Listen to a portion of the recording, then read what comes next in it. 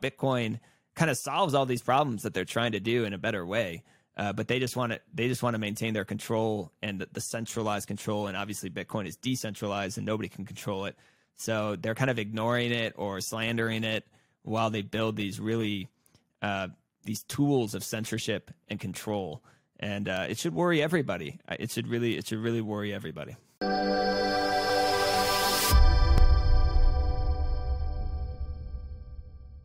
Hey everybody, welcome back to the Blockware Intelligence Podcast. This week I have on Sam Callahan from Swan. Sam, welcome. What's up, Joe? Thanks for having me on. Excited to chat. Yeah, absolutely. I think this is going to be a super great conversation. Obviously, big fans of the work that you guys do at Swan. Swan Signal is fantastic. So I think this is going to be a good conversation. Let's jump in with kind of macro and Bitcoin overall. Like we're recording this on February 8th. We'll put it out soon after this. What are your overall thoughts on what's going on from a macro situation, and then how does that tie into, I guess, Bitcoin? Yeah, I mean, I guess you could say I'm still kind of bearish. To me, this looks a lot like a bear market rally in terms of the viciousness of that rally across all assets. We had, just for example, we've had Bed Bath & Beyond rally 90% in one day. You had Tesla rallying like crazy. All these kind of meme stocks were bouncing. They're extremely oversold. You had a lot of short covering happening into January as well. And this is what happens in bear markets. You just get these rip roaring rallies. And that's what it feels like to me, because when I look at the macroeconomic indicators, I mean, there's not a lot to be optimistic about, to be honest with you. And for me, I just think that this interest rate hiking cycle, it just takes time. There's a lag for the economy to kind of feel those higher borrowing costs. And we just haven't really felt that. We've seen it start to trickle into more interest rate sensitive sectors like housing and autos. In Q4, you saw the prices start to fall across those sectors. But it just takes time for these things to kind of start to impact businesses and demand in the economy. And then everyone points to the labor market about how strong it is, whether or not you actually believe in the validity of that data or not. You can point to that and be like, that's really strong, but usually that's the last shoe to drop, right? So if these businesses aren't feeling these higher interest rates, then they're not going to be laying off people, but that should take time. And I don't know when that exactly will be. It's anyone's guess. I do think there's a recession ahead, but I'm not saying it's going to be like a depression. That's the thing that people maybe disagree on, is people think this is going to be the worst thing ever, but we could have a more mild recession. But it would be the first time ever that a hiking cycle didn't end in some kind of recession. And you look across all these macroeconomic indicators, you look at the yield curve and the steepest inversion, and that's been a historically accurate predictor of recessions. You look at kind of retail sales starting to fall off. You look at new orders in PMIs that have been rolling over and contracting. And those are just a few of them, right? You can kind of look across the board. And I think that will matter. I think fundamentals do matter eventually. But right now we're in this rally, right? And Bitcoin's just a part of that. It's been a great start to the year, up 40%. Bitcoin's an interesting asset because it kind of leads other assets. And we saw a lot of selling. We saw a lot of endogenous, frauds in the industry itself kind of impact the price, differently compared to other asset classes, with the FTX fiasco and all those other Ponzi schemes that blew up this year. It's possible that Bitcoin bottomed in October. Some people think it even bottomed in June. And if you actually look at Bitcoin's chart, there was capitulation candles in June. There was huge red capitulation candles in June around Three Arrows Capital and after the Luna collapse. And then it kind of went sideways for a really long time, just kind of chopped around. I'm sure you follow it as well as an analyst. And then in October, we had the FTX kind of capitulation candle, but it wasn't nearly as bad as the ones in June, if you actually look at it. And so could we have already bottomed in Bitcoin? I don't rule that out at all, especially the fact that it's a leading indicator or leading asset, I would say, compared to kind of equities or any other ones. But, I look at the macro picture, and it is hard for me to, I'm just cautious about this rally and prepared for it to kind of retest the lows. And if that's the case, then I think it would be a great buying opportunity. So that's kind of how I see the macro picture right now. Yeah, no, I think that was a very good approach, good perspective. Also, I just moved my mic, so if I'm yelling in your ear, let me know. No, you're good. You're good. Awesome. But yeah, no, I think you talked about summer of 2022 being this kind of like capitulation period. Totally agree. I mean, thinking back to when I've experienced Bitcoin cycles, like late 2018, early 2019 was pretty like gut wrenching, just grinding around at 3K. And then March 2020, like when we just wicked into 3K, like that was pretty gut wrenching. And then the summer of 2022 probably wasn't like the same degree as March 2020, but it was still like, I remember like watching the price and I was like, wow, like this is pretty intense. So yeah, I kind of agree. Like those are kind of all on the same levels. And now we've just been grinding, around 20K for months and months now. It's pretty crazy. So I guess going back to your macro perspective, are you like a believer at all? I guess kind of what you were saying earlier, you're kind of bearish, at least in the short to medium term potentially, or at least, somewhat this is Bitcoin, anything could happen. But right. Do you believe in like the soft landing idea, or do you think that's kind of complete nonsense? Like I said, I think fundamentals matter. And, we had the fastest rate hiking cycle, one of them in history, at least like the top 2 or 3.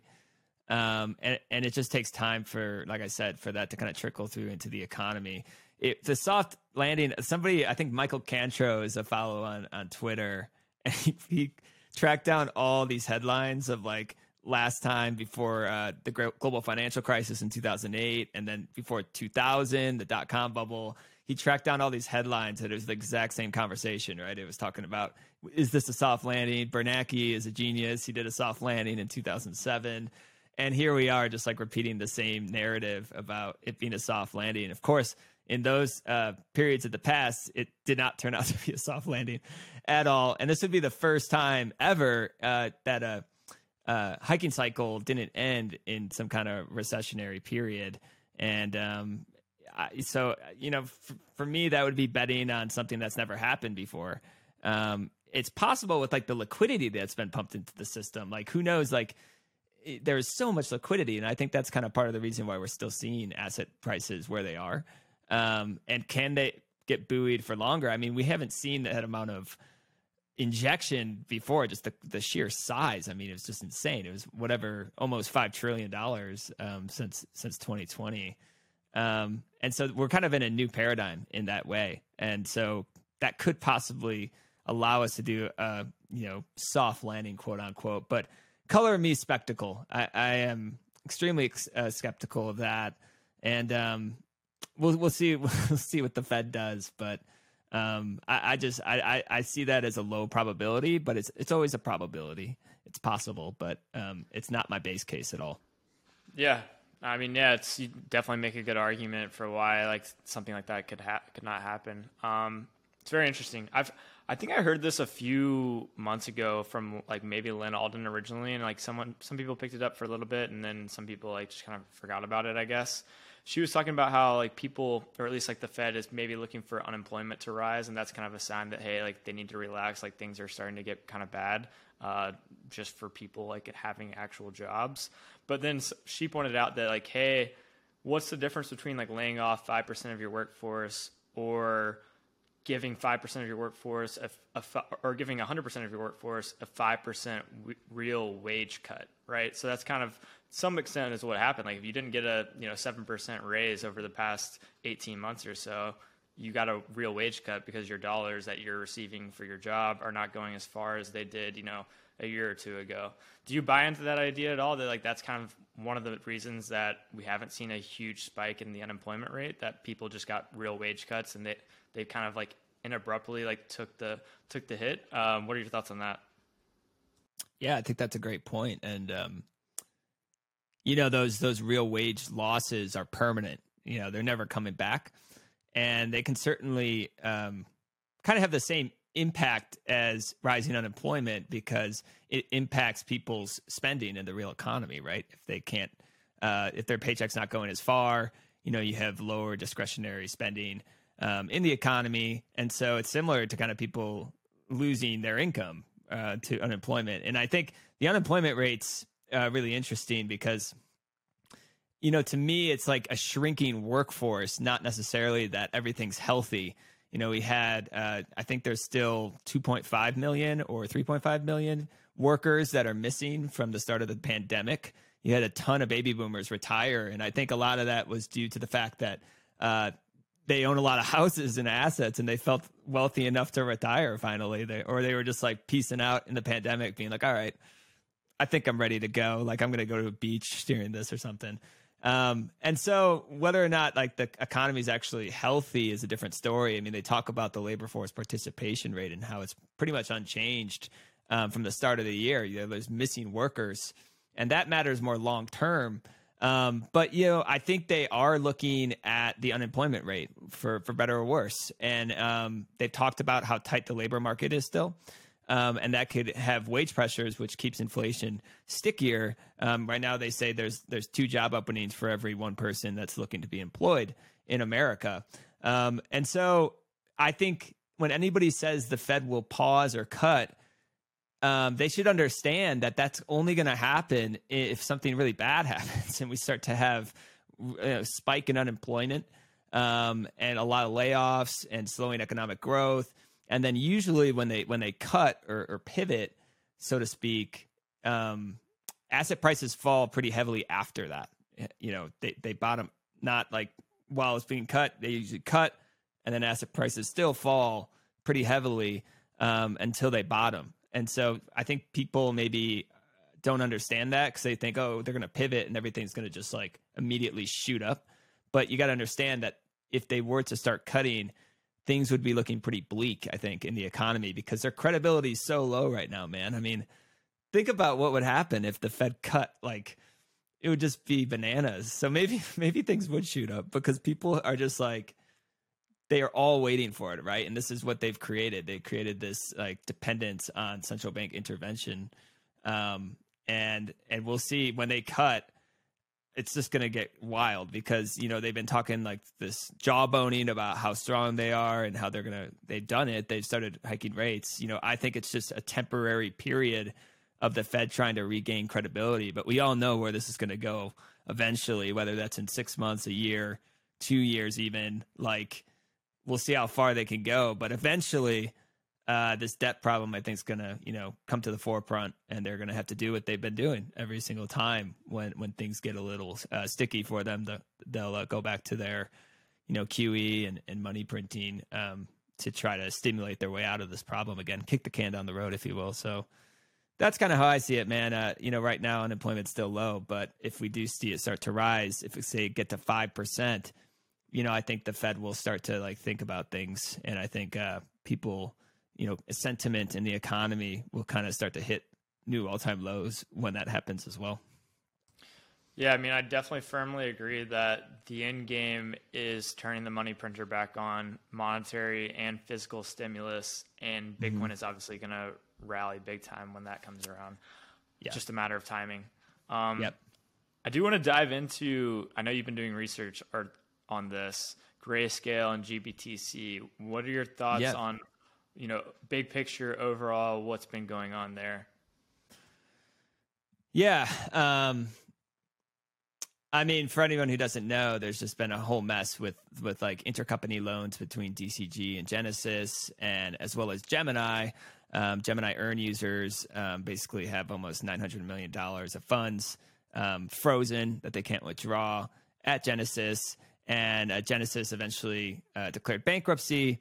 And now they've actually come up with a deal. So I think it's actually pretty positive what's happening with that whole situation. I think there's a lot of FUD and fear around, the GBTC trust, how much Bitcoin's in there, and it potentially hitting the market one day and then that affecting Bitcoin's price. But, to me, there seems like a lot of avenues that could actually be positive for GBTC shareholders who are suffering right now at like a almost 50% discount.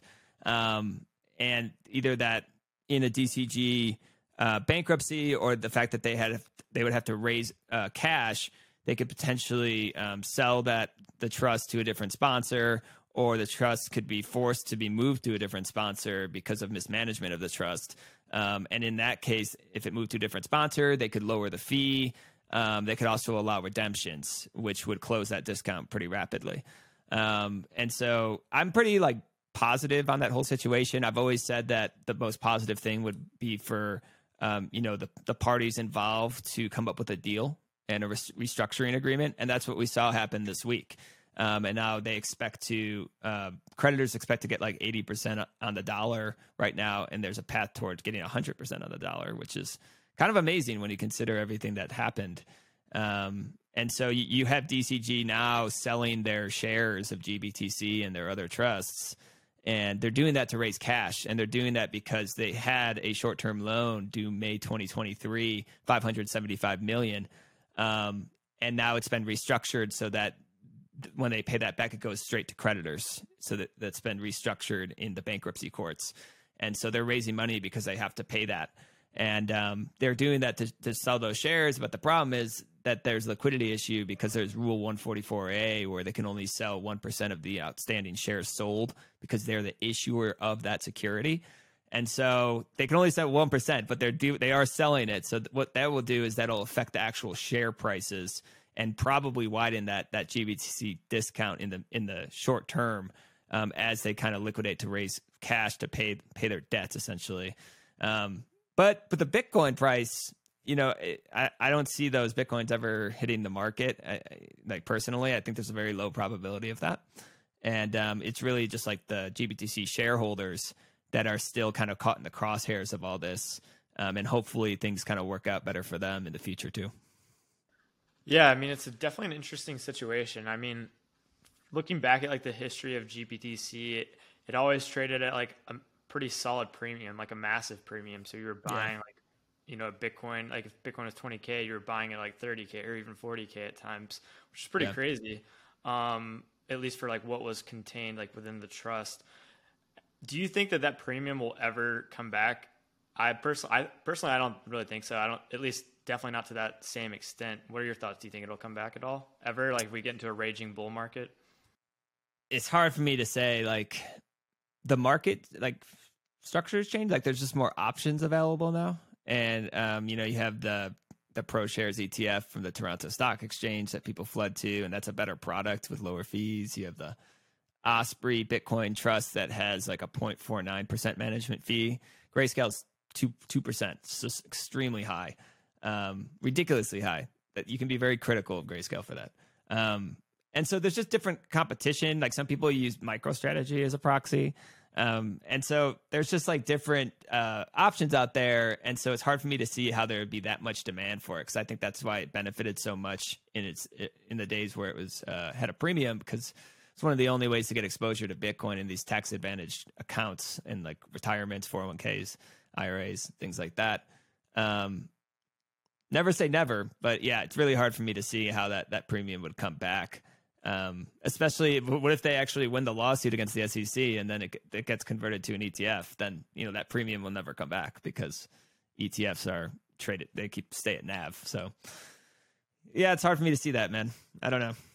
Yeah. I mean, I totally agree. I think to me, it positions what you guys are building, Swan Custody and another company that does, similar, Unchained Capital. It shows the importance of why, it's important to custody your Bitcoin, because you could have bought Bitcoin at 30,000 when it was trading at 20,000, and now Bitcoin's at 20,000 and your GBTC is worth 10,000 per Bitcoin. So you just got totally destroyed on buying it and selling it. And now we have, products like you guys are building where you can custody your Bitcoin pretty easily. And, can you explain what you guys are building there? Yeah, a little bit. So the Swan IRA product I think is pretty cool because, obviously it would be ideal if we could take self-custody and hold what they call held away with the asset. But there was this case called the McNulty case it's been a while since I read the details of it, but essentially this woman, I think in Utah, held away gold in an IRA account. So that means she took self-custody of the gold, let's say, physical gold, but it was still technically in this, it was kind of like a loophole. But during the McNulty case, they said that she couldn't do that. And since gold was considered a commodity, a lot of lawyers and stuff thought that was precedent. That meant that no longer could you do these like checkbook IRAs with Bitcoin. Because I actually did this myself. I held self-custody Bitcoin. But then after this McNulty case, there's a risk there, and so we built a product that's custody, and we think it's a really good one, but you can actually have exposure to the underlying Bitcoin in an IRA and actually hold real Bitcoin in an IRA, as opposed to these proxies that have all these problems that we're now well aware of after GBTC. And, we don't have to look at like a charter or something to know like who owns what or what rights you have. I mean, this is really simple product when it comes down to it, where you just hold, Bitcoin in a trust under your name, doesn't move anywhere. Nobody can move it or access it. Maybe in the future, we hope that we could have a similar situation where we could, allow them to take self-custody, but there's too much, uncertainty around that McNulty case to do that in a way that we think is responsible. So that's kind of that product. And, we recently acquired Spectre. And so we're building out really cool custody solutions with them. Speaking with Moritz over there and their team, a couple of weeks ago, I jumped on a call just to kind of see what they're doing. It's pretty cool. I mean, it's just, our own multi-sig product that we're building in-house. And that should just help people be able to take self-custody as well, outside of the IRA products. I mean, nothing beats just taking self-custody of your coin. So that's why we focus so much on education. That's why we do, free automatic withdrawals and things like that, because, the whole point of Bitcoin is to eliminate counterparty risk and take your own wealth into your own hands and be your own bank. So unfortunately with the IRA, we kind of have to follow certain rules. But in terms of just in general, we hope like our new Spectre Swan custody products will just help people in, take self-custody in different ways that they feel comfortable with, essentially, because there's a whole spectrum of custody solutions is how I see it kind of evolving over time with like Fedimints and multi-sig. And then there's like, air gap, hardcore, cypherpunk kind of thing. But everyone's a little different in kind of what they want to do in the custody. And I'm really bullish on custody developments in general in Bitcoin. I think it's been a great year for that. Yeah, I'm definitely very excited about, the Swan Spectre acquisition. I think that's super awesome. And I think it's great for people to take self-custody of their Bitcoin, whether it's, even if it's not part of an IRA. I think it's critical that you do that with your stack. I know you've been doing a lot of research recently, or you told me you were, on DCA versus lump sum buying. What are your thoughts on that? Yeah, dude. Well, so, one of our flagship products is our Bitcoin savings plans. And it's something I use. Like I just buy it. I buy every day. And I like the peace of mind. I don't like to think about it. But we get a lot of questions from clients. We got a lot of them like sitting on the sidelines, waiting for dips, and they like to smash buy. Some like to set up Bitcoin savings plans. Some like to do a little bit of both. So we had a new CIO come on, Rafa, and he kind of ran this model, and I worked with him, and we were kind of digging into what's actually the better strategy historically. Is it lump sum or DCA, and why might that be? And the results kind of surprised us, because lump sum over the last 5 years outperformed DCA 51% of the time. And I think that was kind of like, oh, that's interesting, because I kind of always thought DCA might. And then it comes down to why that is.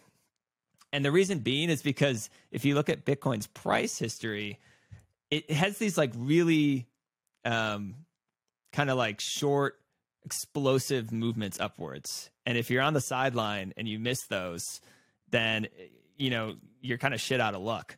And so with DCA, I mean, you're not really like timing the market, but you are kind of timing the market, because if you have extra cash, and you're sitting on the sideline not deploying it, then you could potentially miss some of these huge days compared to somebody who just lump summed all in. And so a lot of people DCA too who just like earn as they go, and they don't have extra money, so that's a little different. But if you have a amount of money like 10,000 and you choose to lump sum 5,000 and then slowly DCA the other 5,000, you are kind of timing the market. You're expecting it to go sideways or maybe down to lower your cost basis. And so if you look at like Here, wait, let me see if I could. So, okay, here. So if you look at like the 15 largest 3-day periods from 2018 to 2023, so just in Bitcoin's price history, the 15 largest 3-day periods, the total return, if you miss those 15 3-day periods, the total return was minus 81% in a time period where the total return of Bitcoin increased 185%.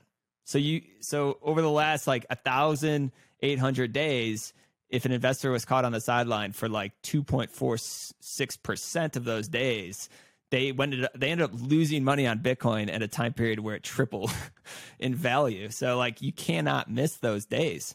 And so I think it like speaks to holding, because like you and me probably have like held for a while, and it is kind of a hard thing to do. Like it's like a very like it's sideways for a lot of the time and it's chopping, but you kind of feel it because there are these like huge days.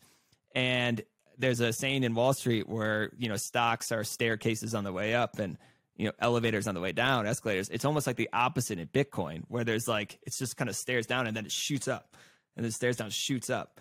And so that's kind of what I felt too. And the data kind of confirms that.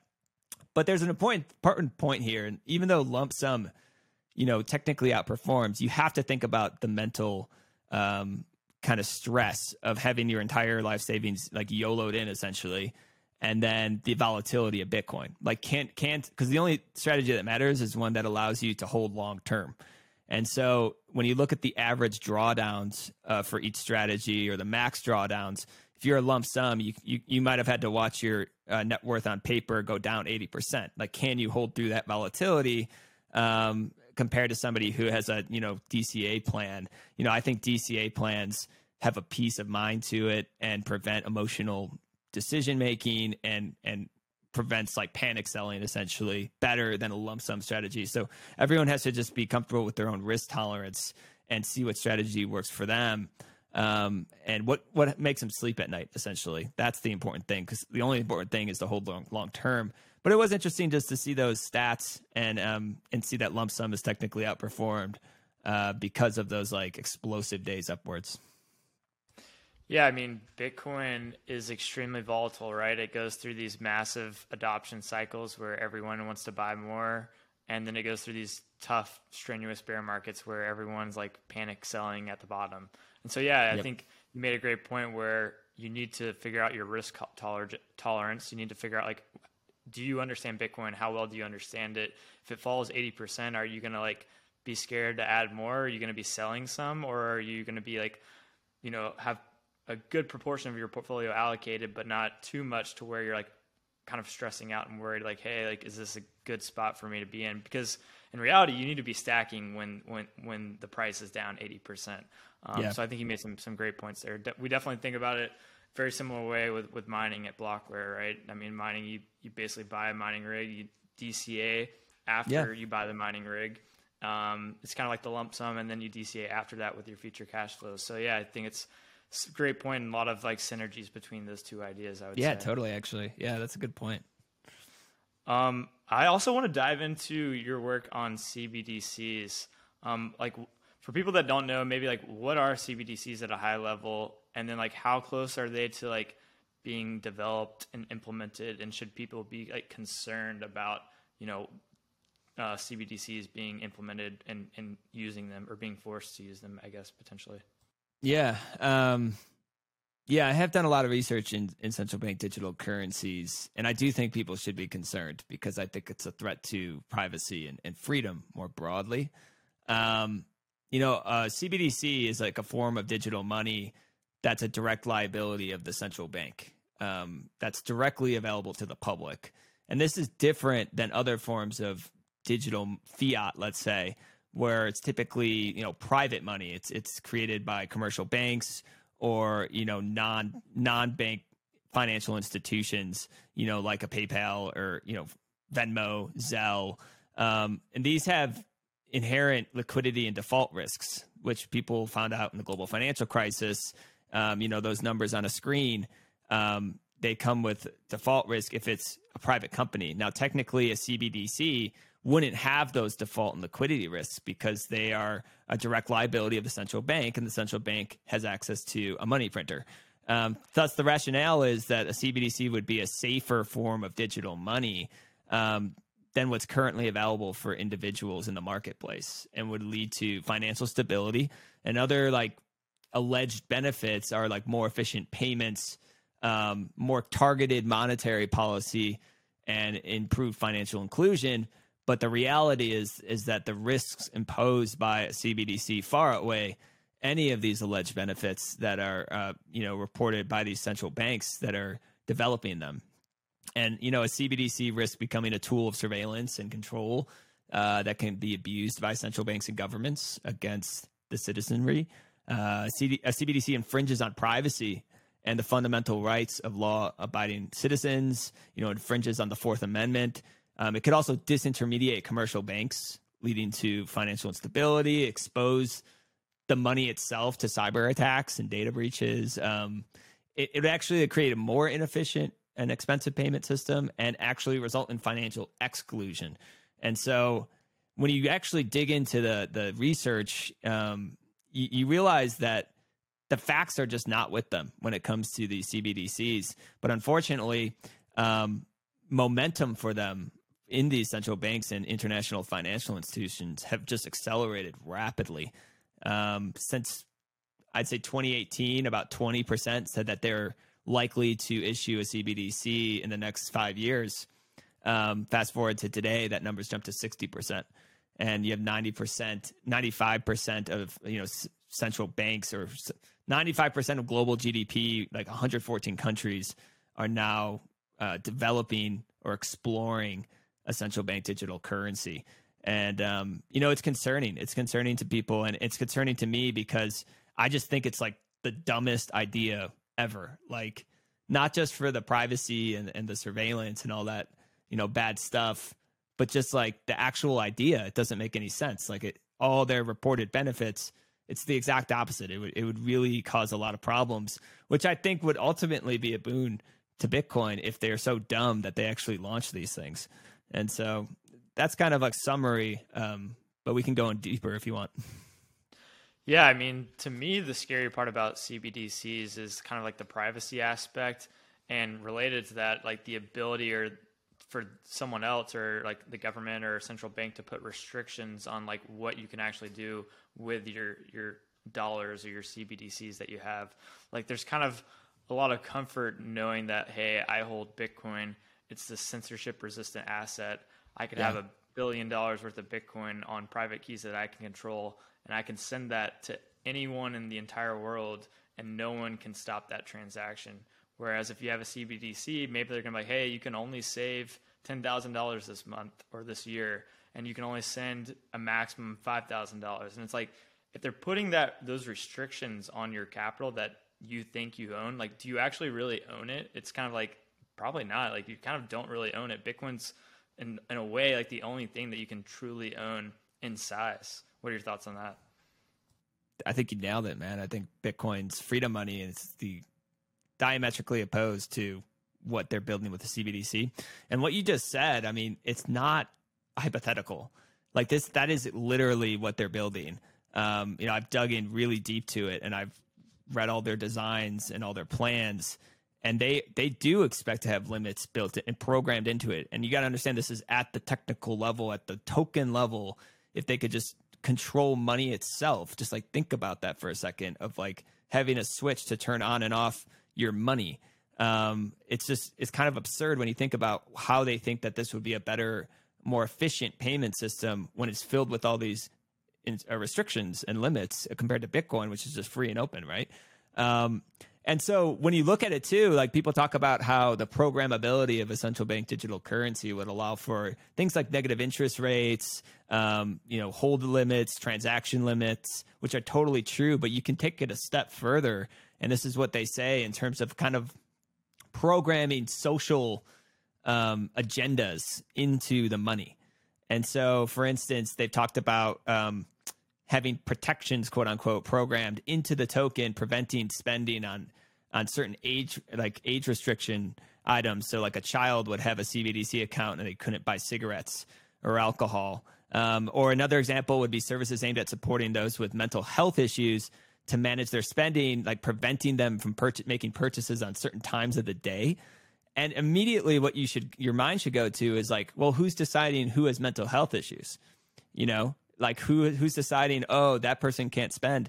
It's very easy to see how this could be abused and be an infringement of rights when you have like protesters, say like the Freedom Truckers in Canada. Oh, those guys are crazy. Like those are crazy. Let's cut off their money at the token level. Like, and that's literally what they say. And so it's very, you know, you can see how a central bank digital currency could lead to a surveillance state, you know, worse than we're already in today, kind of giving them granular control over the money and more concentration of power to, you know, what I call the central bank governmental complex. It's not good, man, which is why I also just study it to raise awareness out of it so I could like pick apart their arguments, but also to raise awareness around how Bitcoin kind of solves all these problems that they're trying to do in a better way. But they just want to maintain their control and the centralized control. And obviously Bitcoin is decentralized and nobody can control it. So they're kind of ignoring it or slandering it while they build these really these tools of censorship and control. And it should worry everybody. It should really worry everybody.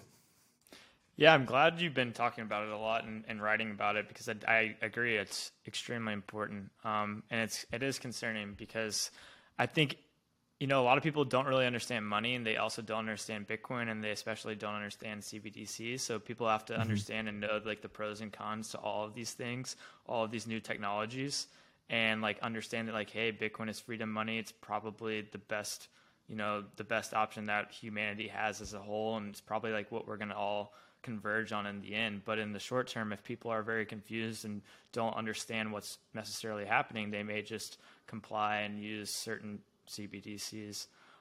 It reminded me of a conversation that I had with Luke Broyles, who's been putting out a lot of good threads on Twitter, and we had him on the Blockware podcast.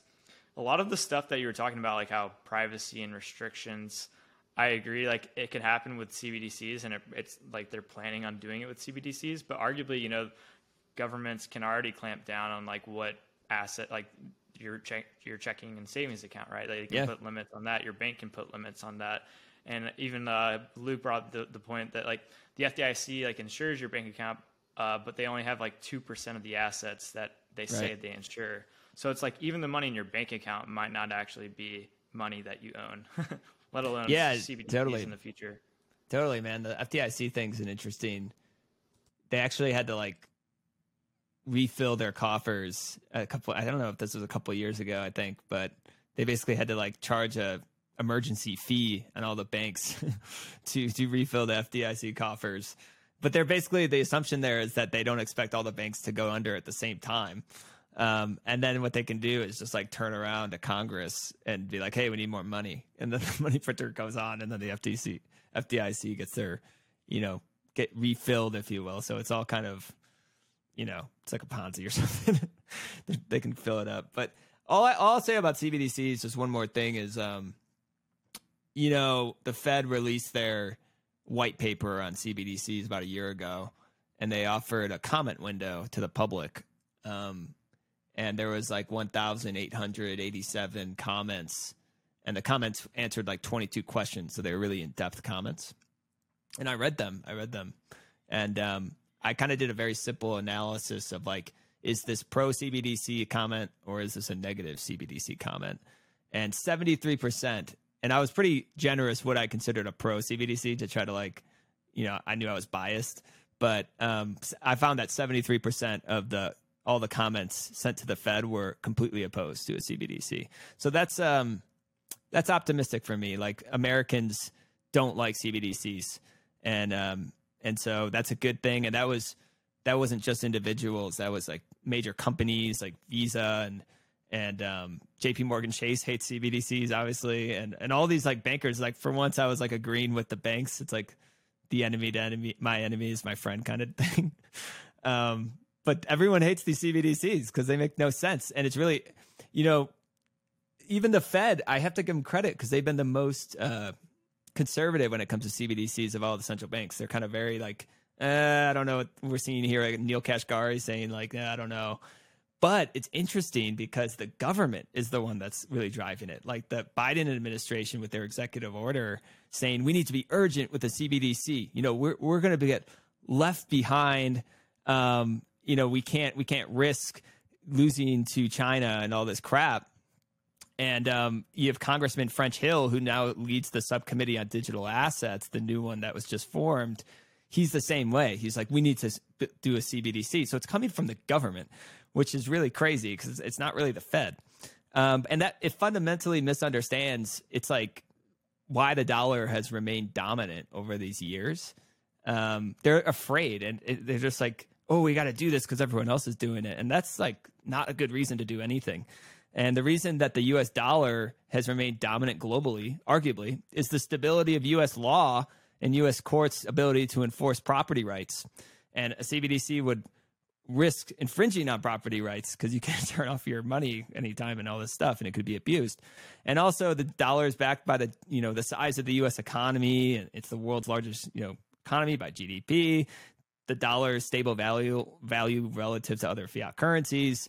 None of that changes with a CBDC. And in fact, in my opinion, we should be thankful that China and these other countries are really going deep into CBDCs because I think it's stupid technology. A permission blockchain is dumb technology. It's an oxymoron, right? It's like using technology that's meant to be decentralized and trying to keep it centralized. And it's, you know, all these things. It's difficult to upgrade. It's expensive to maintain. It's slower than centralized things. So we should be like, go for it. Like, you guys want to waste your time and resources? Like, totally go for it. Like, we have private sector solutions like the real-time payment systems, like the faster payment system in the UK, the PIX system in Brazil. These are real-time settlement systems that fit into the traditional financial system that does it without disrupting them completely, without all the additional regulatory burdens and costs to implement a CBDC system. And so that's what we should be doing. We shouldn't get CBDC envy and look at these other countries and be like, we got to do it too. That's dumb. And so it's just interesting where the pressures are coming from because it shows you why does the government love the CBDC? Like, and the Fed doesn't. It's just like, that's what it always comes back to control to me. And they just kind of want more control, more surveillance. And all these other reasons why they say to do it, it just falls apart when you really look into it and look at the facts. Yeah, I think that was very well said. I liked what you talked about earlier about how very small segment, I guess, of the population, whether it's like banks or Visa or individuals, most people oppose the idea of CBDC. Mm-hmm. And I kind of think that there's kind of like an analogy to Bitcoin there that I've personally been thinking for a while. A lot of people, like, obviously Bitcoiners are, and Corey has talked about this, I guess, like the intrinsic minority is what you guys are trying to get to with Bitcoiners. I would say like we definitely haven't reached like that capacity of Bitcoiners yet, which obviously is a goal for you guys and for me too. But the small group of Bitcoiners that exist are extremely passionate about Bitcoin, right? Like we're willing to probably vote for the most pro, like if there's a non-pro Bitcoin candidate, like we're probably going to vote against him against like every other candidate. Yeah. Whereas I think you have like people that are like very passionate about Bitcoin and they're, you know, at very high cost going to defend it. There's not many people that are very anti-Bitcoin and are going to defend their anti-Bitcoin stance at all costs, right? Like there's just not even like that segment of the population that ever exists. I don't really ever see it existing. What are your thoughts on that? Like, do you think that that's accurate or not accurate? Yeah, dude. I think that's very accurate. Yeah. I guess you see it a little bit. I'm trying to think of that one senator who just Brad something. Brad Sherman. Yeah, Brad Sherman seems to really hate Bitcoin, but he's like the only one. And like Elizabeth Warren, whatever. Like, but I would say like, there's not like a protest on like Wall Street or like Washington DC where everyone's like, yeah, Brad Sherman's right. Like we should ban Bitcoin. Like he like talks and like no one really cares. And I don't really see it no one ever really caring about that. Because it's like if someone's holding Bitcoin, it's not really affecting you, you know? Yeah, no, totally, man. And I think you're right that we're not even close to being there because, the way Corey defines it is like not just somebody who owns, $100, $500, or just bought it for a number go up a little bit, but somebody who actually understands what they own, who understands Bitcoin. Like that's what the definition of like the Bitcoiner is in his piece. And I just think we're like so early still. Like, I don't know, like Croesus, BTC and Jesse Myers. I mean, he thinks that we're like less than 0.01% or something like that, or 0.1%. And I kind of agree with him. Like, it's still a pretty small community. Even when I started like thinking about guests for Swan Signal, because I took over that podcast a couple weeks ago, I was just like listing out just people in the Bitcoin industry. And I'm like, wow, this is still a pretty small industry. Like, to be honest with you, like I was like, wow, when you put it on paper, it's just kind of crazy. And so we're early. There's still a lot of education to be done. And that's where I focus a lot of my attention, is just education, because I think the truth's on our side. And it's just like people need to just figure it out, and everyone figures it out at their own pace. But we can definitely help provide educational resources for them to get there faster, because the time's a ticking with these fiat currencies inflating away like they are and getting debased like they are. So just trying to get people like in the quote unquote life raft. Definitely 100% agree. Kind of going off of that and kind of taking a more broad long-term perspective, what do you think is like the long-term future of Bitcoin? Like, some people talk about the idea of like hyper Bitcoinization. Do you buy into that idea? And, what do you think the world looks like in 20 to 50 years? 20 to 50. I do buy into the idea of hyper Bitcoinization over a long period of time. I think it could take maybe longer than 50 years. Part of that is because I think Bitcoin's just a function of the environment it's in. And I'm so freaking bearish on fiat currencies. Like, I think they are programmed to fail. Like they will continue to debase over time. And that's been my long-term thesis for years now, and nothing's changed. It's just grown stronger with what they're doing, kind of mismanagement of the currencies, let's just say. And so I think as that happens, more and more people will choose the better money, and more people will be forced to choose the money because it'll get so bad in terms of the loss of purchasing power. And so more and more people, like when merchants like eventually will say, no, I don't accept fiat. Like, I choose, like, pay me a Bitcoin, right? And I think we will get there. I just think it takes a lot of time, and how that plays out is anyone's guess. But I do think the fiat currencies are going to zero, man. When you look at the debt problems and you look at what I would just consider just like a complete disconnect between monetary policy and like economic reality, that they think they can just do this without any consequences. This like MMT takeover that was kind of implemented in 2020. It's just fantasy land, man. And if you just study history, we know where this kind of ends. I'm not one of those guys who think it's going to end anytime soon. I think specifically the dollar, I think, can last a long, long time. But I think over time, people will choose the better monetary policy, and the one that preserves their property rights and censorship resistance is going to become key. I always say, I think censorship resistance is such a key point of Bitcoin. It's when inflation rises, you have increased capital controls because these central banks try to trap people in those currencies, because if they don't trap people in those currencies and they're using different currencies like Bitcoin or stable coins, whatever, that's currency substitution, and they can move all the levers they want in their local currency, the central banks. But if nobody's using it, it makes it wholly ineffective. And so they try to increase capital controls, increase censorship. And so as inflation and debasement rises, we should see more censorship and more capital controls. And that's where Bitcoin's censorship resistance is really going to start to shine. And that's what I expect to happen over the next, say, 5 to 10 years. And so I think that Bitcoin just it's the best money. So I think people will just gradually figure that out, both because they'll get interested in Bitcoin itself, and then they'll also be like, damn, these fiat currencies are getting mismanaged like crazy. I need to find something else. Yeah, totally agree. This will probably be the last question, then we'll wrap it up. Yeah. You said fiat currencies are programmed to fail. Totally agree. I mean, they're designed to go to zero in the long run. But how could Bitcoin fail? Bitcoin, I've always thought that, Bitcoin is software. So I think Bitcoin could die from a self-inflicted wound kind of thing.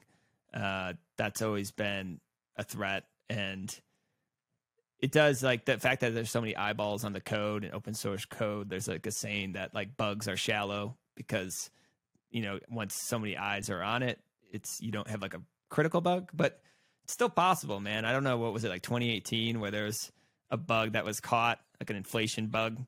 I forgot who the developer was, but he did it really graciously because it was his fault, but he identified it and publicly said about it and then fixed it. But those things can happen, and so it's just software. So that's how like Bitcoin can really fail. I think Bitcoin adoption could get really delayed by closing off on ramps and off ramps from like regulatory pressure. And it's kind of scary. Like we've seen a more concerted effort recently, like in the last couple months, of the financial industry, the banking industry being discrimination against broader crypto companies, access to banking services, which is unconstitutional. So you have like Operation Choke Point type situation of cutting off Bitcoin companies and users from buying Bitcoin or accessing Bitcoin services, and that could delay things. And you've seen a lot of like this. There's like a Metropolitan Holding Corp, like a bank, announced that it's not doing crypto anymore. You had the Federal Reserve deny Custodia Bank's application for a master account at the Fed, even though they did everything that was supposed to do over and beyond. They still just denied it. You had the FDIC, the Fed, and the OCC release like a joint statement basically saying like there's a ton of risks in crypto assets to banks. Make sure that you're doing the safeguards. Like they really basically saying like, if you're going to do this, you better do it right, or we're going to come after you. You had the White House release a statement recently saying the same shit with like risk of cryptos and reminding banks to do like proper safeguards. And they're really worried about like the systemic risks now after FTX. And then you just seen so many things. And like I've dealt with it at Swan where we had to advocate for clients and talk, with their banks and it just happens. It seems randomly, like, we just randomly, a client would be like, yeah, our bank said something. I remember there's this Bitcoiner on Twitter. I think her name's Alana Joy, but she tried to send money from Chase to Cash App to buy some Bitcoin. And Chase just didn't like flag the transaction and said no. And then she recorded the conversation. I recommend everyone listen to it. Actually, she recorded the conversation with the fraud person on Chase, like the phone call. They couldn't give her a single reason, right? It's completely unconstitutional to say you can't spend your money, especially at Cash App, because Bitcoin's just one product that Cash App offers. It's just another fintech company. She could have just been using it for fiat, but they just totally denied her access, to use her funds the way she wanted to, just because it was a Bitcoin company. And so you're seeing more and more in this, and these discriminatory banking practices against Bitcoin companies, and that could delay Bitcoin adoption. So that's something that I'm definitely keeping an eye on. And I think Congress should honestly take an eye on that too, because the banks have been getting away with this stuff, not just with Bitcoin industry. They've done it with the gun industry. They've done it with, marijuana industry. Like they just do these Operation Choke Points. And it really starves entrepreneurs and companies of very needed capital because you can't really function without banking partners. So at least for now, right?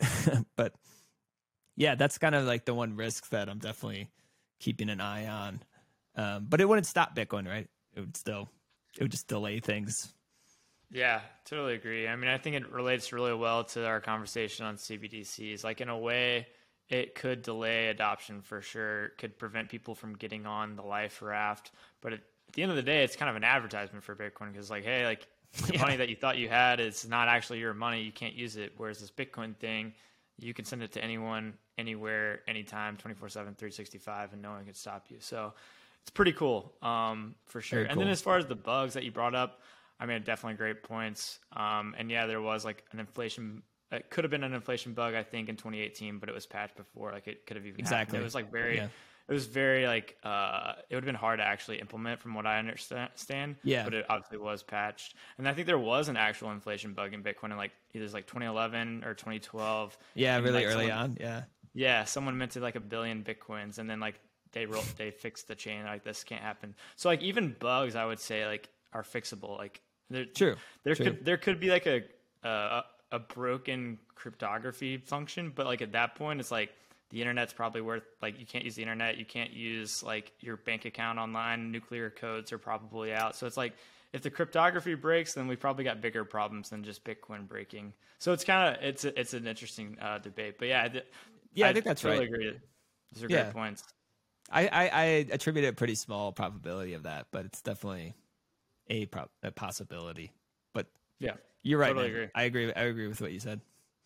Totally.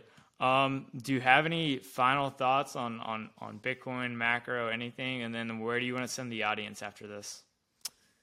I would just, be cautious. I always just try to mentally prepare myself for anything with Bitcoin's price. Like you said, I mean, anything could happen. There could be a white swan event where some major, sovereign wealth fund or central bank decides to buy Bitcoin. Like, who knows?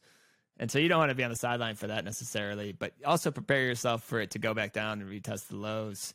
And, I think in a longer term, like 3 to 5 years, these levels would be pretty attractive in hindsight. If you want to wait for like the actual bottom, I think we could see more volatility and a drop back towards those lows, which would offer another, good long-term entry point, in my opinion. So just be cautious, expect the unexpected. In terms of where you can find me, I work at Swan Bitcoin, like we said. So I work with the Swan private team where we service kind of high net worth individuals, businesses, and institutions more. It's more of like a white glove concierge services, and I write the research. So if you're interested in that, you can reach out to me. I'm usually on Twitter at Sam Calla, SamCallallah. And I usually just spit my thoughts out there, and that's how I know you, Joe. So usually on Twitter. You can check out some of my work on the Swan blog as well at swan.com. So check that out. If you're interested in Swan Private, you can go to swan.com/private to learn more about that. But yeah, man, this was a really fun conversation. Thanks for having me on. Yeah, absolutely. This was fantastic. I mean, you and Swan do great work for Bitcoin, so thank you guys. But yeah, this was a fantastic conversation. I think the audience is going to really like it.